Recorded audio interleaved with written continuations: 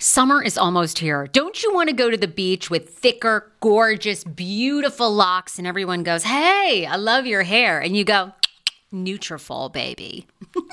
Something along that lines. Well, take the first step to visibly thicker, healthier hair. For a limited time, Nutrafol is offering my listeners $10 off your first month subscription and free shipping when you go to Nutrafol.com and you enter the promo code TSFS. Find out why over 4,500 healthcare professionals and hairstylists recommend Nutrafol for healthier hair. I recommend it. I've been taking Nutrafol for years. It's how I got my hair back thicker and not falling out in chunks after I had KJ. Now it's your turn. Nutrafol has been on with me for years, and that's because you all continue to buy, and it really works. I love it. Now it's your turn to love it too. Nutrafol.com, spelled Nutrafol.com with the promo code TSFS. That's Nutrafol.com with the promo code TSFS. Via Hemp, let's talk about it. Via Hemp offers THC and non-TH craft cannabis experiences. Now, I love a non-THC option when it comes to your overall wellness. I'm talking sleep aid, maybe anxiety if you have that. Well, that's where Via comes into play. And did you know even a non-THC option, if you're doing fertility or IVF, can be helpful? Look into that. Well, Via is incredible. You got to be 21 plus. You can get 15% off with my exclusive code TSFS when you go to Via Hemp, VIIA hemp.com. They have all kinds of lifestyle products. And like I said, the best part is with the THC or without, so you don't have the buzzy. Don't you love my cannabis lingo? I mean, the buzzy. Anyway, I'm unique. What can I say? Look, order now. You're going to love Via Hemp. Use the code TSFS to receive 15% off and a one-time free sample of their award-winning gummies, 21 plus. That's viahemp.com and use the code TSFS at checkout. Support the show. Tell them I sent you and enhance your everyday life with Via Hemp. Another day is here and you're ready for it. What to wear? Check. Breakfast, lunch, and dinner? Check. Planning for what's next and how to save for it? That's where Bank of America can help. For your financial to-dos, Bank of America has experts ready to help get you closer to your goals. Get started at one of our local financial centers or 24/7 in our mobile banking app. Find a location near you at bankofamerica.com/talktous. What would you like the power to do? Mobile banking requires downloading the app and is only available for select devices. Message and data rates may apply. Bank of America N.A., member FDIC.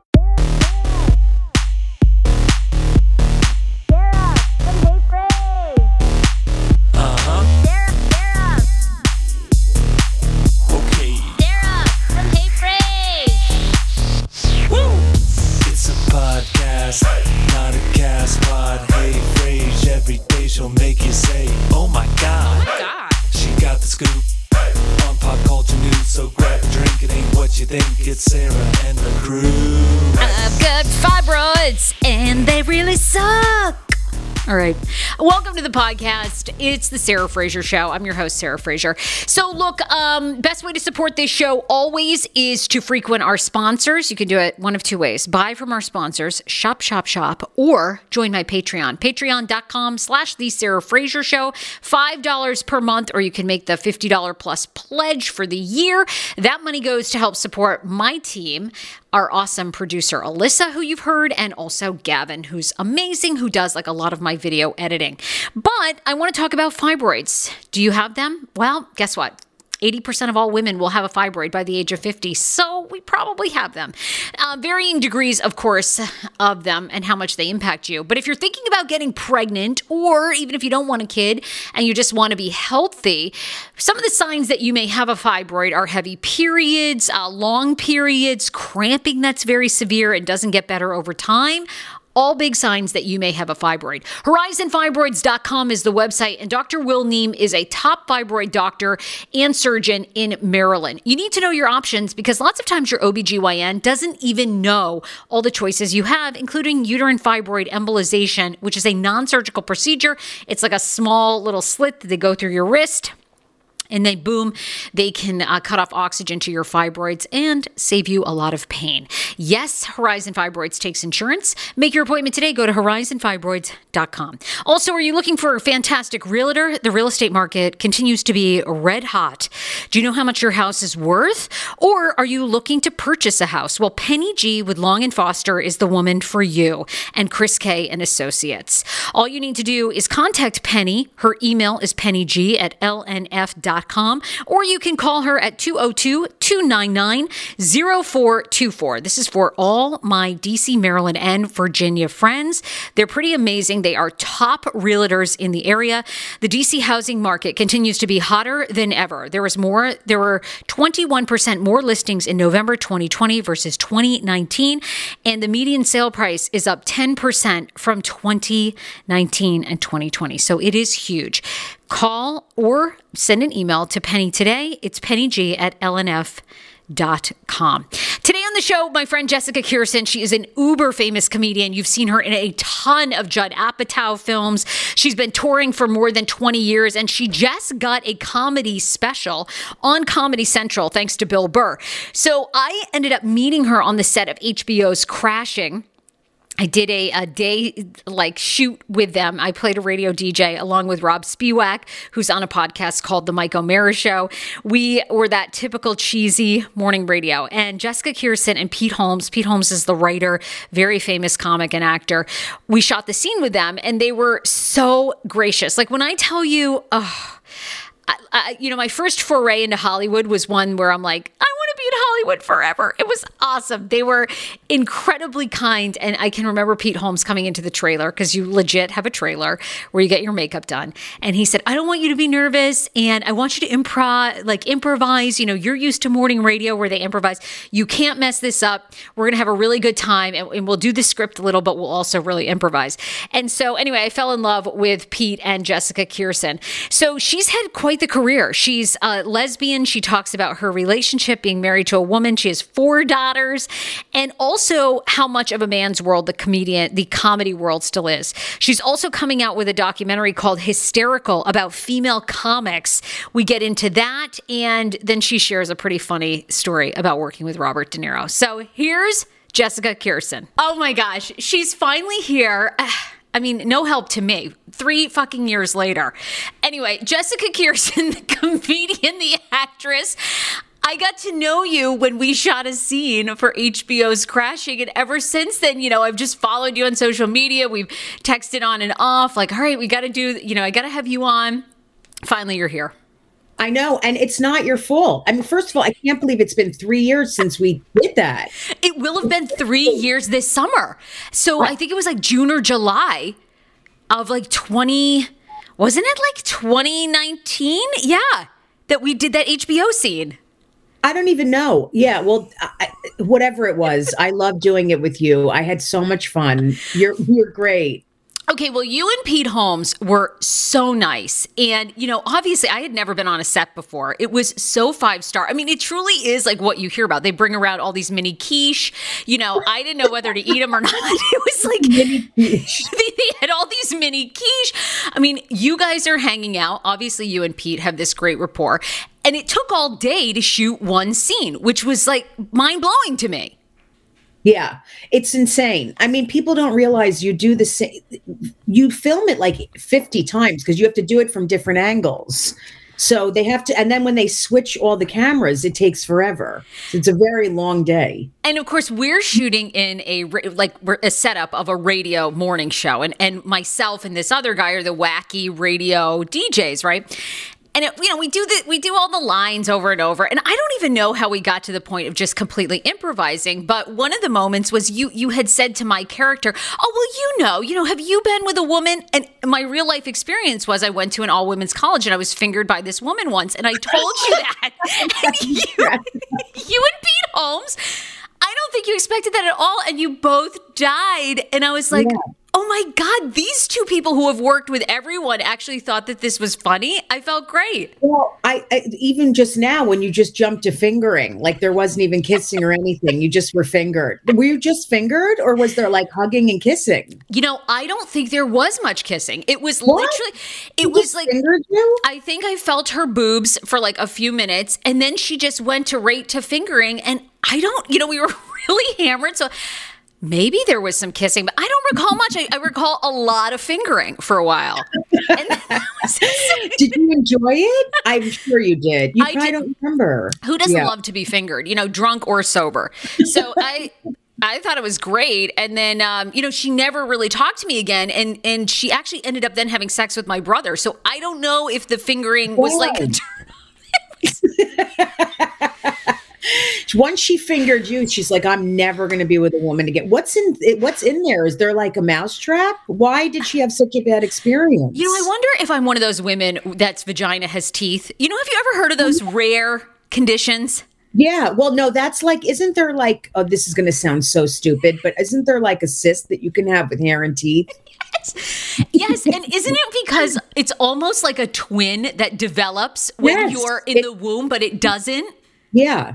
And thank God, because can you imagine how ugly it would be if it's just hair and teeth? I mean, thank God it just doesn't ever become alive. But what an odd place to sit, right? Why in your vagina? Like it would be more helpful in your armpit, but instead you get born, you go along for a while, and then you find out you have teeth in your vag. That's the worst. I probably have teeth in my vag. I don't even know what's going on down there. I'm so dead inside. It's I know. Yeah, there's an actual movie about it. Teeth in the vagina. That was, but yeah, I don't know what that says. I mean, that was my sort of quick, you know, time into the lesbian lifestyle, and it ended because obviously she found my brother more attractive. That was just well, that's not in the lesbian. If you were in the lesbian lifestyle, you would just be crying a lot and eating hummus and like learning how to fix a car. You wouldn't be. It's not about fingering. That people think that. I always say that about lesbian porn. Like you see these women with long nails, like, oh my God, your fingers feel so good. I'm like, that's not what happens. Like you don't get a hysterectomy when you have sex with someone like lesbians. We have short nails and we're very sad. That's basically what's happening. wow. Hey, when did you, by the way, obviously you're very open and you're out and that's part of your stand-up act. When did you actually know you were gay? What did you come out early? That's a good question. I didn't know seriously until my 20s, which is crazy because growing up, I mean, it's not like I wasn't attracted to guys. I just never fell in love with one. Yeah. I never felt that emotional connection, but you know, I had sex with guys, but then I was like, ugh, get away from me. But I wasn't like grossed out by them. And then I had a secret relationship in college. I met my first girlfriend. This is a great story. I was a senior in college and she was a freshman, and I was in a sorority and she was going through Rush. And I just was like drawn to her. I didn't even know what it was. It wasn't like a sexual thing. I was just drawn to her. She was very pretty and she was drawn to me. And then we had this like thing for months where we would just sit in a car and like stare at each other. Like I didn't know what it was. I had no idea what was going on. Yeah. And then we went home for Christmas break and we drank wine and smoked pot. And then we started like wrestling and then we kissed and we both freaked out and she left. And yeah, and then we eventually got into this relationship, but it was secret. I was so ashamed that I kept it from everybody. Meanwhile, no one even cared. Like when I came out to my family, they thought the way I was describing it, they thought I had cancer. Like I was like, oh my God, you're going to be so upset. And they were like, yeah, we knew. We knew. Wait, did your mom know? Because your mom knew. She knew. And your mom is a therapist, right? Mm-hmm. Was a therapist. Yeah. And then, you know, of course, I feel like a lot of people that follow your career already know this, but I mean, you are a little bit of Hollywood royalty. Your stepbrother is Zach Braff. Yeah. And his father is your stepfather. I mean, you guys are a pretty talented family. Yeah. And my other stepbrother, one of them's a writer, writes books, and the other one is a TV writer who's written movies with Zach. But yeah, it's interesting. And Zach and I grew up together. He was 9 and I was 15 when our parents got together. And so when you guys were little, did you both was everybody in the family in drama? Did your parents encourage it? No. No, not at all. No, no, no. He was a child actor, but no one else was in it. Yeah, that's I don't even know what You're like, is this even my family? This is an amazing picture. I'm going to tell you why. This Okay. is unbelievable right now. Okay, so this is interesting. This is when my stepfather, who's passed, my mother's in the middle, the gorgeous, brown hair. She's stunning. My mother is just beautiful. And then she's next to my stepfather, Hal. Hal got an award. He was a very big lawyer, and he got an award. And Zach's date, the blonde woman sitting down, is Amanda, who's lost her husband. And her husband, Nick Cordero. Yeah. So Amanda is Zach's best friend, and he brought her as a date because his girlfriend couldn't come, and she's like a member of our family. It's interesting to see this picture. Yeah, it's been horrific to go through that with her. And and that's my my wife, and then my sister and her kids, and my aunt and uncle, and yeah. I know, that's a beautiful photo. And you're right. You guys have had a really tough, because after I met you about a year later, your stepfather passed, who you were close with. And, you were telling us on set funny stories of your parents, your mother and your stepfather.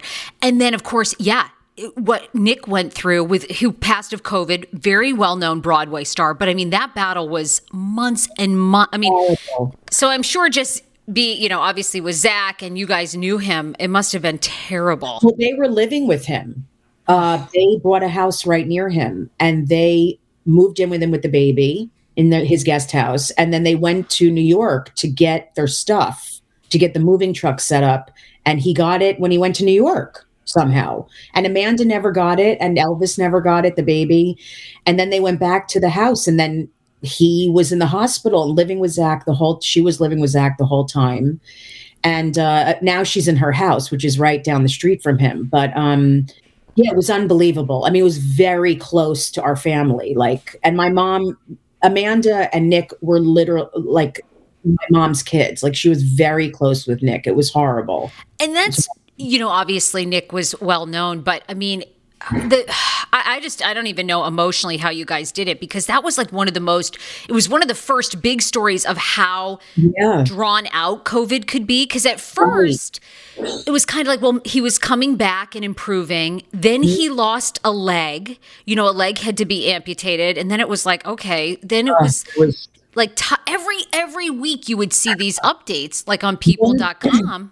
Yeah, one thing after the next. It was insane. I mean, everything that could have gone wrong went wrong, and he kept fighting. And then they wouldn't even. Zach somehow got his mother into the country to see him before he passed. I mean, she wasn't even allowed to come in. He pulled some strings, thank God. But I don't even know what he did. But yeah, it was really. That's why. To this day, when people are like, "Oh, only older people get it," I'm like, it's so frustrating, because he was 41 and he was healthy. I mean, he was a Broadway dancer, very healthy guy. Had no underlying conditions. No. Oh. No. And the one, I know you hear this all the time, but literally he could not be kinder. Like, he was one of those people who didn't talk about people, just the kindest person, and so full of life. I went to see him in the city, do cabaret with my family, and this was not too long before he got COVID, and he was so incredibly talented. I mean, it's unreal, with a 1-year-old baby. Like, I know I know it's so sad. You can really go down the rabbit hole of how sad it is that, Elvis will never know his dad. Yeah. And, Amanda, it's great to see her. I think she's on the talk now. Yes. And at least a bright thing. Yeah. I thought, what a great choice of someone that has such introspection, I mean, who's been in Hollywood, but also knows really without your health, you have nothing, and I thought, what a great addition to that show. How are Zach and Amanda doing? I mean, and you guys as a family and your mom. We've had the craziest, I mean, this started, so before my stepfather got sick, my stepsister, Zach's only sister, had a brain aneurysm. Mm-hmm. And I mean, this is so depressing, but it's life. I mean, this is what happened. And she had a brain aneurysm, and then she had a number of strokes, and she was paralyzed and a vegetable this is horrible, for 2 years. So she was in a home. I know. And then during that time, my stepfather got cancer, a very aggressive cancer. So basically, he had to fly to California while he was dying of cancer to bury my stepsister. So she died. Then he died. I know. Then this doesn't have to do with Zach, but my father passed during COVID. I know. Oh my God, Jessica, have you thought about giving up comedy and going back to being a therapist? Because I'd read you were almost a therapist. Honestly, have you I am being a comic during all of this is very hard, but it's also incredibly therapeutic because I can let out my energy. You know, I do a lot of characters and I'm wild and I make these videos. So I feel like it helps me a lot. And I also love seeing people laugh. Like, it's very healing to me. It's not a selfish thing. It's really, when I see people belly laughing, I feel better. And you know, and it's life. Like, this stuff happens. People go through horrible times. It's fucking awful. Yeah. It is. It is. But you know what? It could always be worse. I really live my life like that. I don't go, poor me, poor me. Like, I hear other people's situations and I'm like, thank God I'm not them. I mean, it could be so much worse. It is true. It's hard, though. You say all that and I'm thinking, oh my God, you know, I'm counting my blessings as you're telling your story, you know, because it's like, it's amazing you have that attitude. Yeah, I have to, because if I go into the self-pity and the poor me and all that shit, it's not, how is that helping me? Like, how can you function if you live like that?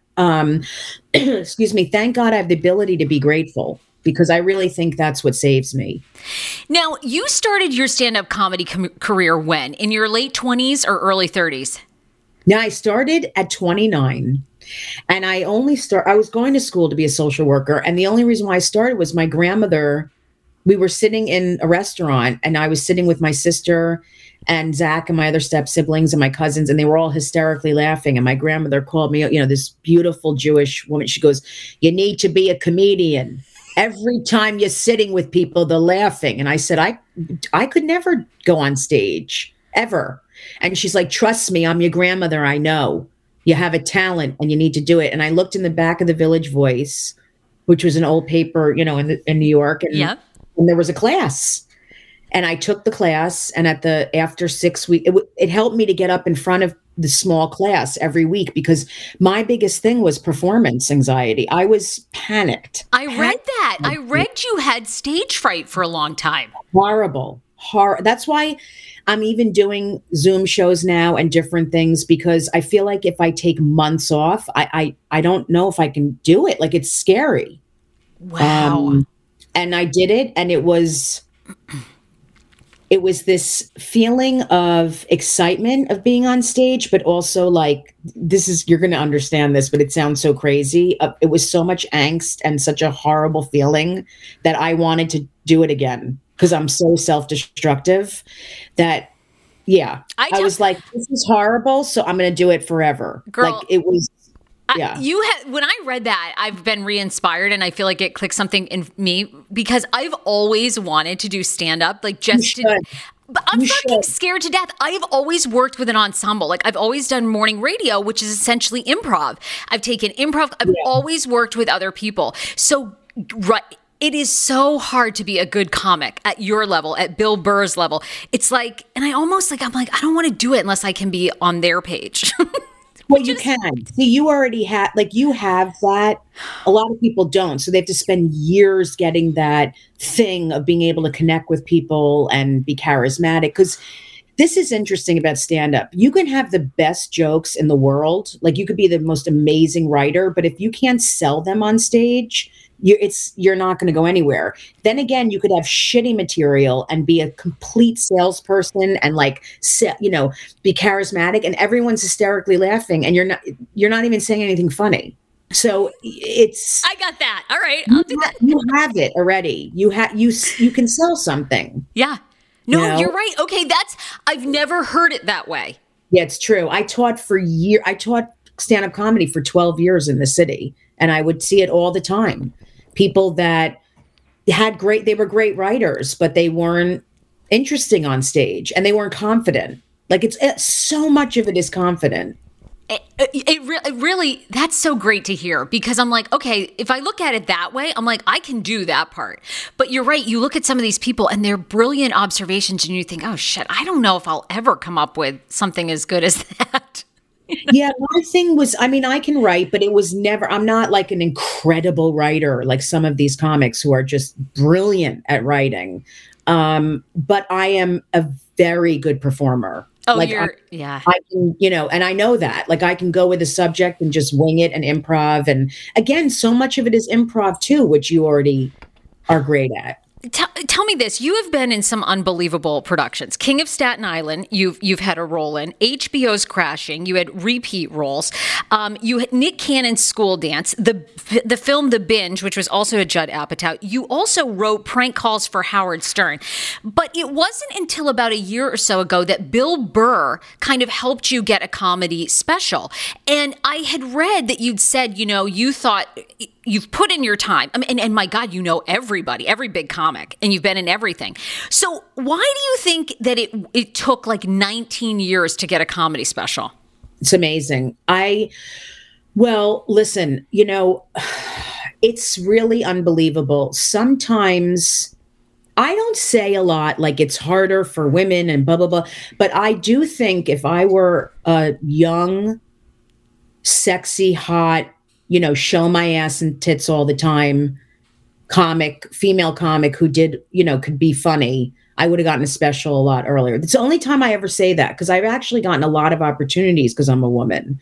So I don't use that a lot. But I think that I was just overlooked, and it's fucking insane. I mean, I don't say it a lot, but like I should have had a special years ago. And Bill Burr saw me perform and he was like, what is going on? And then when he approached Comedy Central and said, I'm going to produce Jessica's special. Oh, we love Jessica. It's like all of a sudden they were like, she's the greatest thing since sliced bread. And then they put me on a ton of stuff. But it's an interesting thing about how someone could just be looked over. I mean, there's so many comics who are brilliant who have not gotten specials. And I don't even know if you knew this, but I executive produced a movie for FX and Hulu. It's coming out in the South by Southwest Festival in a month. Okay, what is it called? You're going to freak out. It's called Hysterical. It's a documentary about female comics. And yeah. I can't fucking wait. A lot. You'll love it. I have Kathy Griffin in it and Margaret Cho, Sherry Shepard, Fortune Feimster. I mean, a ton of people, 15 of us are in it. And it talks about what we've gone through as female comics and things we've been passed over. And yeah, it's very interesting. Okay. I have two questions about that. Did it irritate the shit out of you as a woman and as a gay woman that it was like a man, Bill Burr, who had to help you get a fucking special? I would think that would drive you, and like that would irritate me. Yet, I mean, I love men, but I feel like, were you? Yeah, me too. I have to tell you, I was so grateful, and thank God he did it. But yes, it's infuriating that I had to have. I mean, a lot of people said that. They were like, this is, you really should have just gotten this. You just should have gotten it. Because, the male comics in New York and LA don't see me as a female comic. They just see me as a comic. And a lot of them don't want to follow me. And it's like some of them have had 2 or 3 specials. And meanwhile, they don't even want to go up after me because they're afraid. Because you are so funny. Amazing.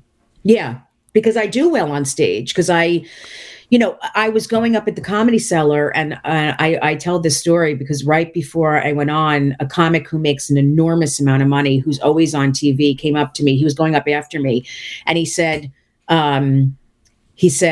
leave some meat for the rest of us. And I said, find more meat. Yes. I was like, find more meat. I'm giving 100%. Deal with it. You're making a lot more money than I am. Wow. Fuck off. Yeah. Well, tell me this, because you bring up Kathy Griffin. And then I want to ask you about Comedy Cellar. Does Kathy Griffin not work as much by choice, or did that the Trump head, which seems so ridiculous now, really work against her?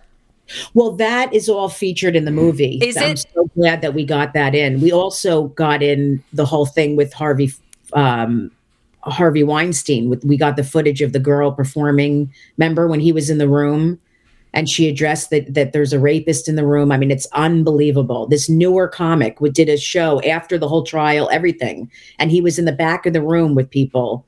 And she said, I'm going to have to address the elephant in the room. It was all over the news. It's like amazing. But yes, Kathy Griffin lost an enormous amount of dates. She was flagged at the airports on it was insane what happened to her. And then everything turned around and she went on tour and now she's fine. But it was a lot that she went through. Yeah, 100%. Okay, in HBO's Crashing, I've always wanted to ask you about this. There's a scene, and I think you're in this scene with Pete Holmes, and it makes it sound like with the Comedy Cellar that you have to be asked to perform. You can get a shot to perform once, but really to come back, you have to be asked by the owner of the Comedy Cellar. Is that actually true, or was that fictitious? So what happens is you get an audition, but to get an audition, you have to have two pretty established comics at the Comedy Cellar refer you. The woman's name is Esty. She books the club. And then you audition for her. And a lot of times, she's like, you show up next Friday, I put you on. And then she's Israeli. I'm trying to do an Israeli. So you come on a Friday. And then it's like you go up at midnight or 1 a.m. and it's 5 minutes and you better do well. Because if you don't do well, then she doesn't see you for a while. That's your chance. It's first impression. Wow. And then depending on how you do or what she thinks, she'll say, okay, you can put in a veils, or she'll say it's not going to work. And then what happens is you call every week and put in your availability. And then she gets back to you with times of your spots. And when you're starting out, for years, you may not get a call during the week. And then you're like, oh no, what did I do? Did I not do well on a show? It's very nerve-wracking to go through that. I bet. And how long did it take you? How long did it take you in real life? Because obviously you play Comedy Cellar a fair amount now. That's my home club. Yeah. It took a while, but I did late night for years. I would go up at 1, 2 in the morning. And then finally, I had a kid and I was like, I love performing here, but can you put me on at 12? So then I started doing 12 and 12:30, 11:30. And then eventually I got in and, they're very good to me. I mean, they'll give me 10 spots a week if I want it, but it took a while. You have to prove yourself. Yeah. And then the waitresses and waiters watch you and they say how you're doing. And every show is filmed so she can always look back and see. Yeah, it's intense. Pressure, the fucking pressure. Oh my God. And it's the best, in my opinion, it's the best club in the country because of that, because they're so on top of, it's just the best of the best that performs there. Your career. Okay, you also, tell me what it was like working for Howard Stern. You did a lot of the prank phone calls. I adore, that show is just so legendary. How was it, what was it like working? First of all, were you there when Artie was there? And it must have been a shit show. For a time when Artie was there, I did more of so I did prank calls with Sal and Richard. I would sit in the office with them. And I think it's probably the hardest I've laughed in my career is to do those calls, because a lot of times they're 15, 20 minutes long, but they're edited down to 2.5 minutes. But they're hysterical and they're brilliant. And then so I did calls, and then I ended up doing some writing. So during the live show, I would sit with the writers and write jokes, during the show, and sometimes hop on a prank call out of nowhere. They'd be like, can you go in the other room and do a call? It was a blast. I've always loved doing prank calls. And another thing I'm working on is with Rachel Feinstein during COVID. How ironic. I love this. Got a new podcast for you to listen to. Yes, I do. It's the Dr. John Delaney Show. Schman and I were actually playing a clip from Dr. John's podcast because he was doing the topic of are youth travel sports ruining families? Well, Dr. John Delaney has over 20 years of sitting with families and dealing with hurting people and mental health issues. He has a PhD in counseling. Delaney walks alongside real people as they navigate tough decisions. And this is actually something that I really enjoy about his show. It's caller driven. I feel like I'm going to have to get a caller-driven show, Dr. John. I love this.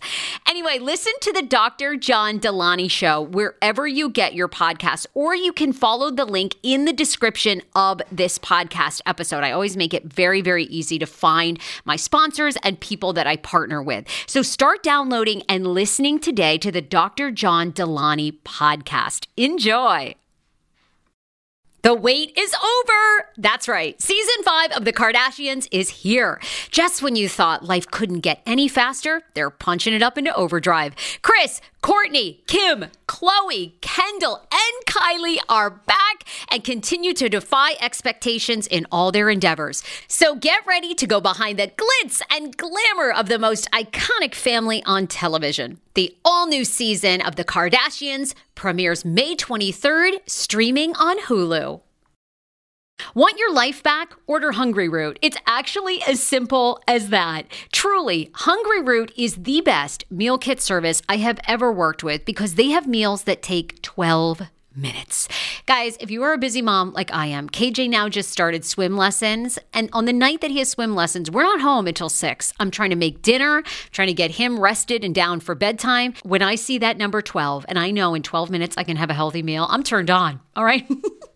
You will be too. Hungry Root's website, so easy to use as well. You just go, you can type in a type of cuisine, or if you like chicken, or you can do preset where you tell them you're vegetarian, keto, or you're a meat lover. Right now, get 40% off. My listeners are getting 40% off your first delivery and free veggies for life. Just go to hungryroot.com/TSFS and get 40% off your first delivery and get your free veggies. That's hungryroot.com/TSFS. Don't forget to use my link so they know who sent you and get 40% off right now and free veggies for life. Hero breads. Oh my gosh. Chef's kiss. Do you love carbs? I'm obsessed. Give me a croissant. Give me a tortilla, baby, every day, slathered with some hummus. Yes, please. And then a lot of veggies, a little turkey burger in it. Okay. That's my own proprietary sandwich. Thanks. Hero Breads right now offering 10% off. Go to hero.co. Enter the promo code TSFS. You are getting 10% off. Now, Hero Bread is so delicious and flavorful, soft, fluffy. In fact, so fluffy that KJ loves it slathered with butter and cinnamon every day. They're known for their products to have 0 to 1 grams of net carbs, 0 sugar, and high in fiber. So what are you waiting for? Don't give up being a breadhead. Hero Bread is offering 10% off your order. Go to hero.co and use the code TSFS at checkout. That's TSFS at HERO.CO.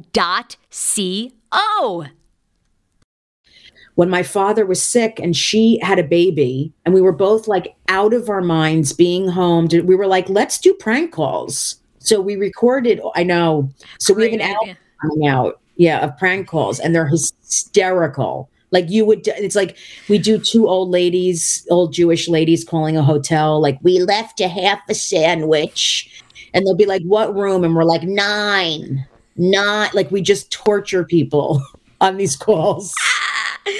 Oh my God. Yeah, when I read that, I was like, wow, that must have been quite an experience because, to Howard's credit, I mean, he has kept that team together and it's just a machine, It's unreal. It's unreal. And they are funny. I'm telling you, the people that work for him, he's lucky. I mean, he's brilliant, but these guys are amazing. Well, they are so funny. You must have been one of the very few female writers even in his set, right? I was going to say, yeah, that's a huge accomplishment.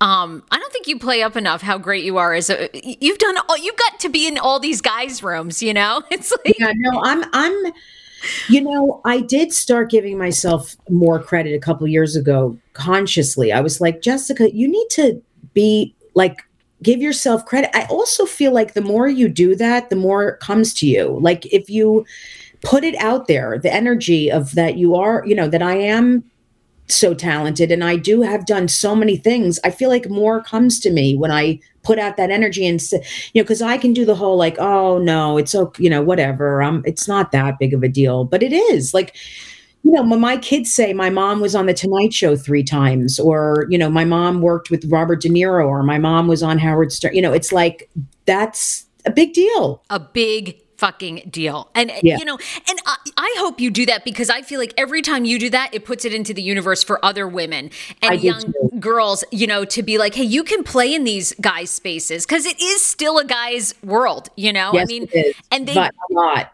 a Yep. lot, and they get more chances than, you know, second chance, third chance. They fuck up, they get canceled, they come back 100 times, you know. Yep. Tell me about working with De Niro, because you were a comedy consultant on a project for him.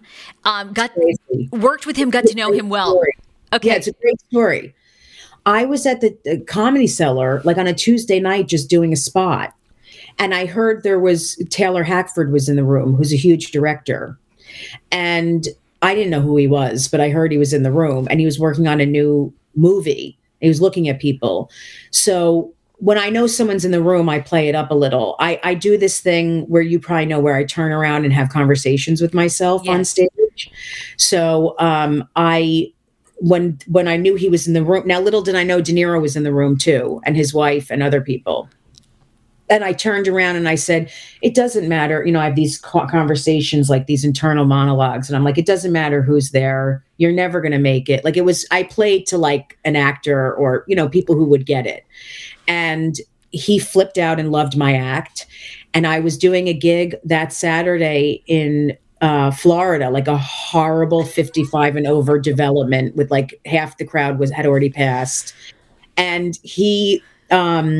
Taylor Hackford called me on my cell phone, and I was like, hello. And he's like, hi, this is Taylor Hackford. And I'm like, okay. Like, I didn't even know who he was. Yeah, I wouldn't know either. Right. He's married to Helen Mirren. He produced Ray. I mean, he directed Ray and Officer and a Gentleman, like a lot of stuff. And he's huge. Like he was the head of the Directors Guild. And he's like, Bob wants to meet with you on Wednesday. And I'm like, Bob who? Like Bob, this is a true story. And he's like, Bob De Niro. And I'm like, okay. Like it was insane. Oh God. And I met with him and we just hit it off. Like we really hit it off. And it was so amazing. I sat with him for hours. They just met with me to be in the movie, in a scene. And Harvey Keitel walked in the room and was like, Bob, how do you like my hair for the movie? And I'm like, am I on acid? This is how I felt on the set of Crashing with you two, with you and Pete. Oh my God. So I ended up, make a very long story short, I met with him every day after that in the morning and taught him how to do stand-up. I coached him because I told him I taught stand-up. So he wanted, and then I basically became his right-hand person. It was insane. And I got a producer credit. I got comedy consultant. I got a producer credit. I was on a microphone. He had a thing in his ear while he was doing stand-up in the movie. And I talked to him the whole time. And everyone would say, tell him this, tell him that. And he just wanted to hear from me.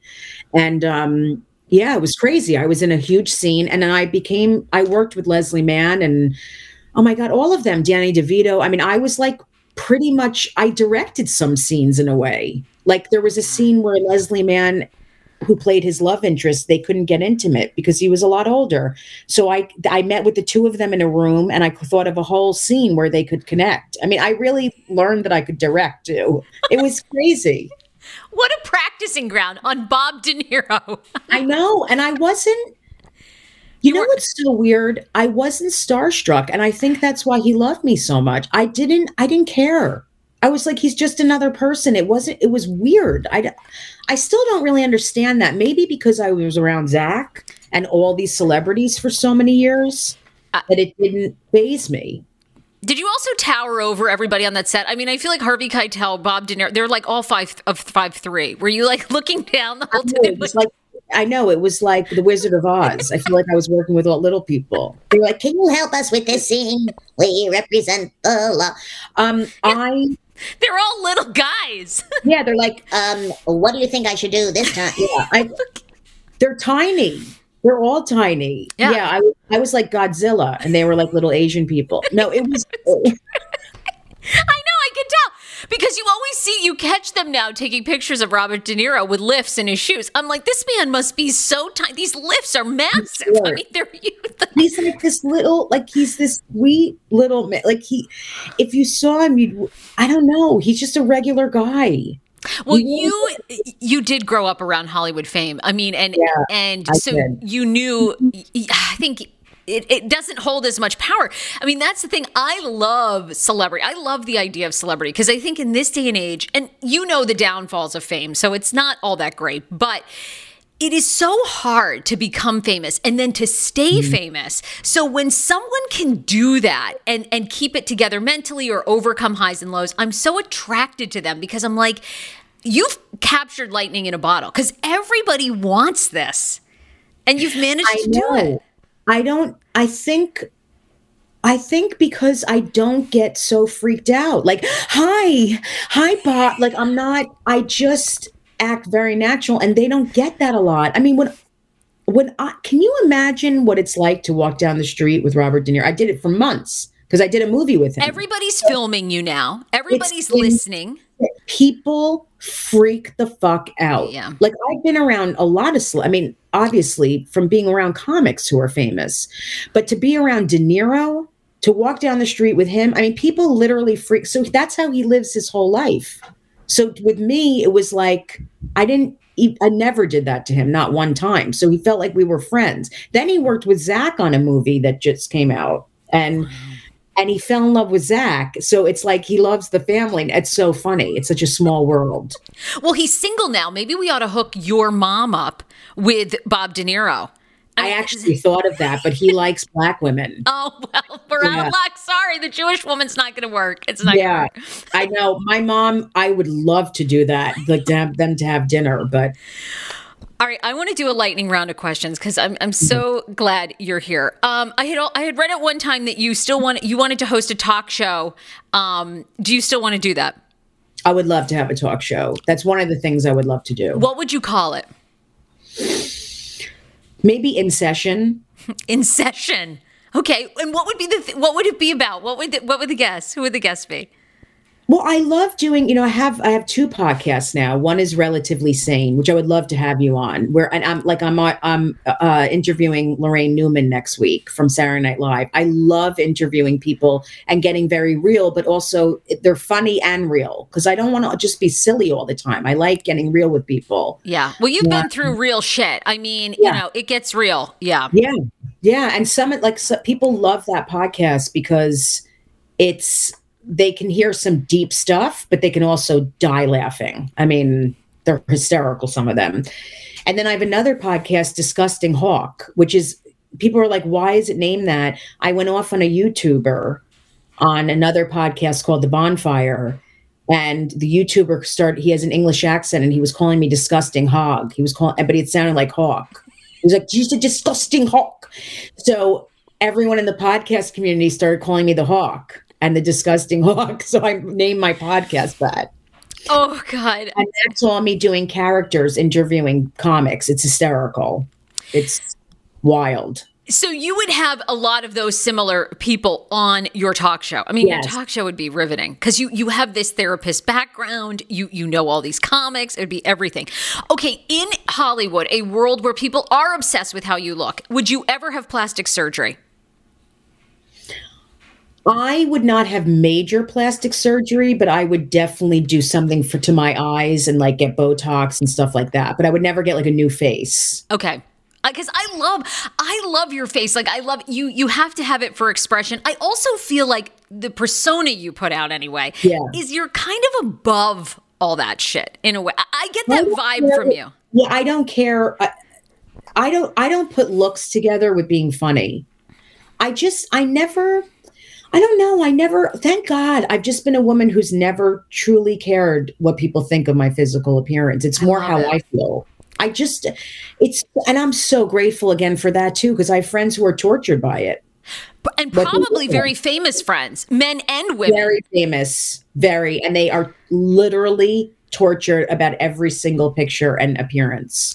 Tell me this, how did you get over, because I read for years you battled eating disorders, binge eating, the yo-yo dieting, that you would even lie on your Weight Watchers app, which I would do that too, and I would do that. I'll have like a half a cup of cream and put 1 tablespoon. Like I'm a liar when it comes to food. Me too. I realized I'm a food addict. I'm an addict, period. So when it comes to food, I can't have a little of, people go, why can't you just have one cookie? I'm like, are you kidding? I eat the sleeve with the plastic on. Like, I am out of control. I can't have a little. And once I realized that, I stopped eating certain foods for the most part. And that works. That keeps you in balance. For me, yes. But how did you get to a place? Okay, because I was a binge eater and yo-yo dieter and did the same. And oh my God, did Weight Watchers. And I would try to come up with excuses as to not do the weigh-in, like, I can't. Like, the shoes I have on are really heavy and my back I threw out, so I can't really undo the sneakers right now. Like, it was, I would come up with any stupid thing, right? Yeah. But how did you get to a place? Because it is so powerful when you don't give a fuck what people think about the way you look or what you weigh. It is so empowering. You obviously know it from famous friends who can't overcome it. So how did you get to that place? Was it through therapy or just sobriety? How? I don't think I ever fully cared what people thought of my physical appearance. I don't know why. I was overly crazy about how people would vision me as a person, my personality, my talent, more that stuff. And the weight stuff and the looks is really now more about how I feel about myself and just wanting to feel strong and feel confident. Like, when I'm out of control with food, I feel like shit on stage. It affects my art.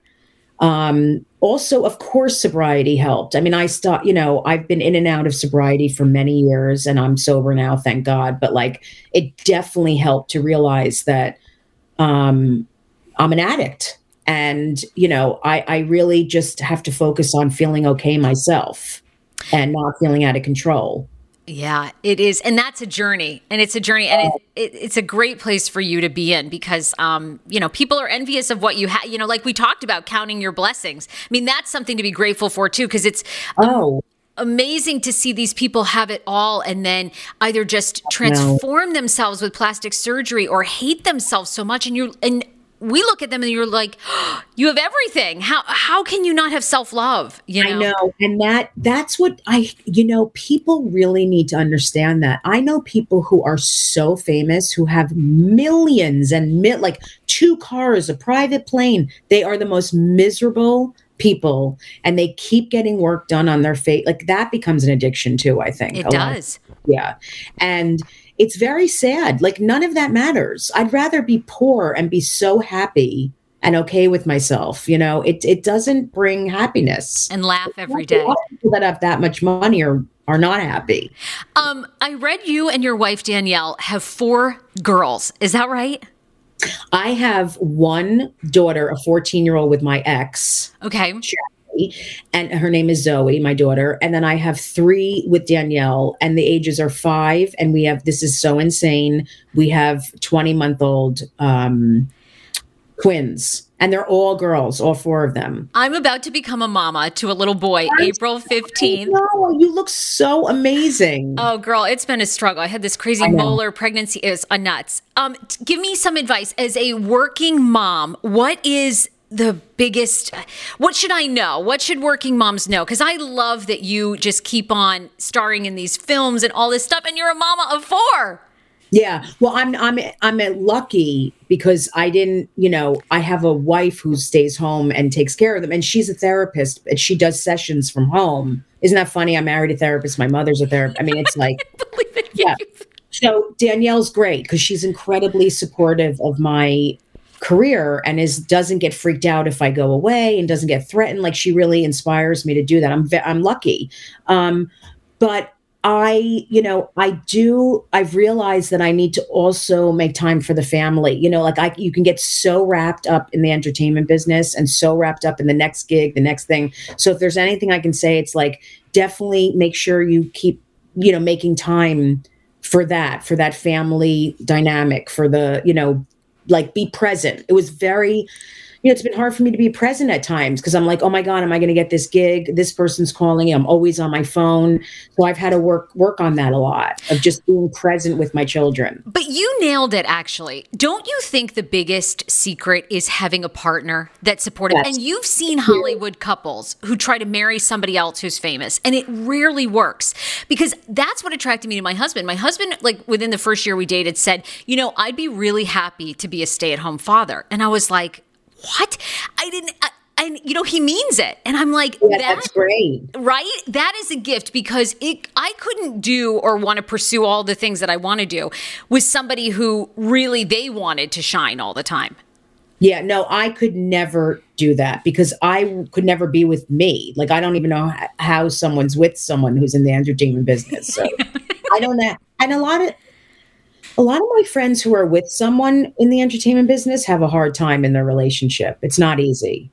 Because why? Both want to be famous, or it's like ego stuff and being selfish and, the schedules. And it's hard. I think it's hard. Oh, that is so good. I love picking a partner. And anyway, next time you come on, I want to know like how you found Danielle. Like, how did you find the right partner for you? Because we all go through ups and downs and many people before you find the one that really complements you. So that's a whole art form, Yeah. Well, we met each other through friends. And I think a lot of the thing that attracted me, first of all, she makes me laugh harder than most comics. She's very dry and she's hysterical. And also she is a family person, which is something I didn't grow up with. I didn't grow up with we never had family dinners. I grew up in a broken family with a lot of, it's a Yiddish word, but surus, there was always like stuff happening and problems. And so I like that.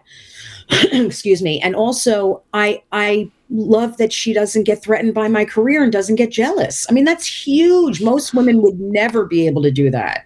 Oh my God. Huge. Or men. Yeah. Huge. You've been so terrific. I'm so glad that I could get you on this show. Tell me all the projects. Are you still doing the DC Improv show coming up February 19th? Yes. Awesome. Yes.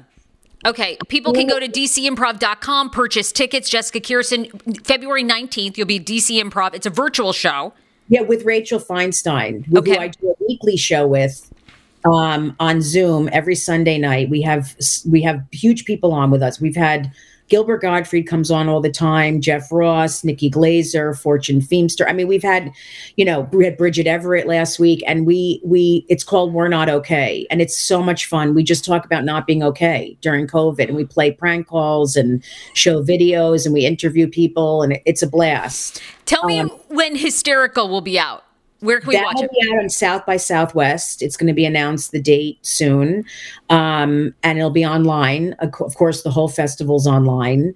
And I'm very proud of that movie. And then it'll be out on FX, I think April 2nd, and then on Hulu. Oh, God. I can't wait to watch that. Oh, my God. That's going to be huge. Yeah. You have the Disgusting Hawk podcast. When do you put out new episodes?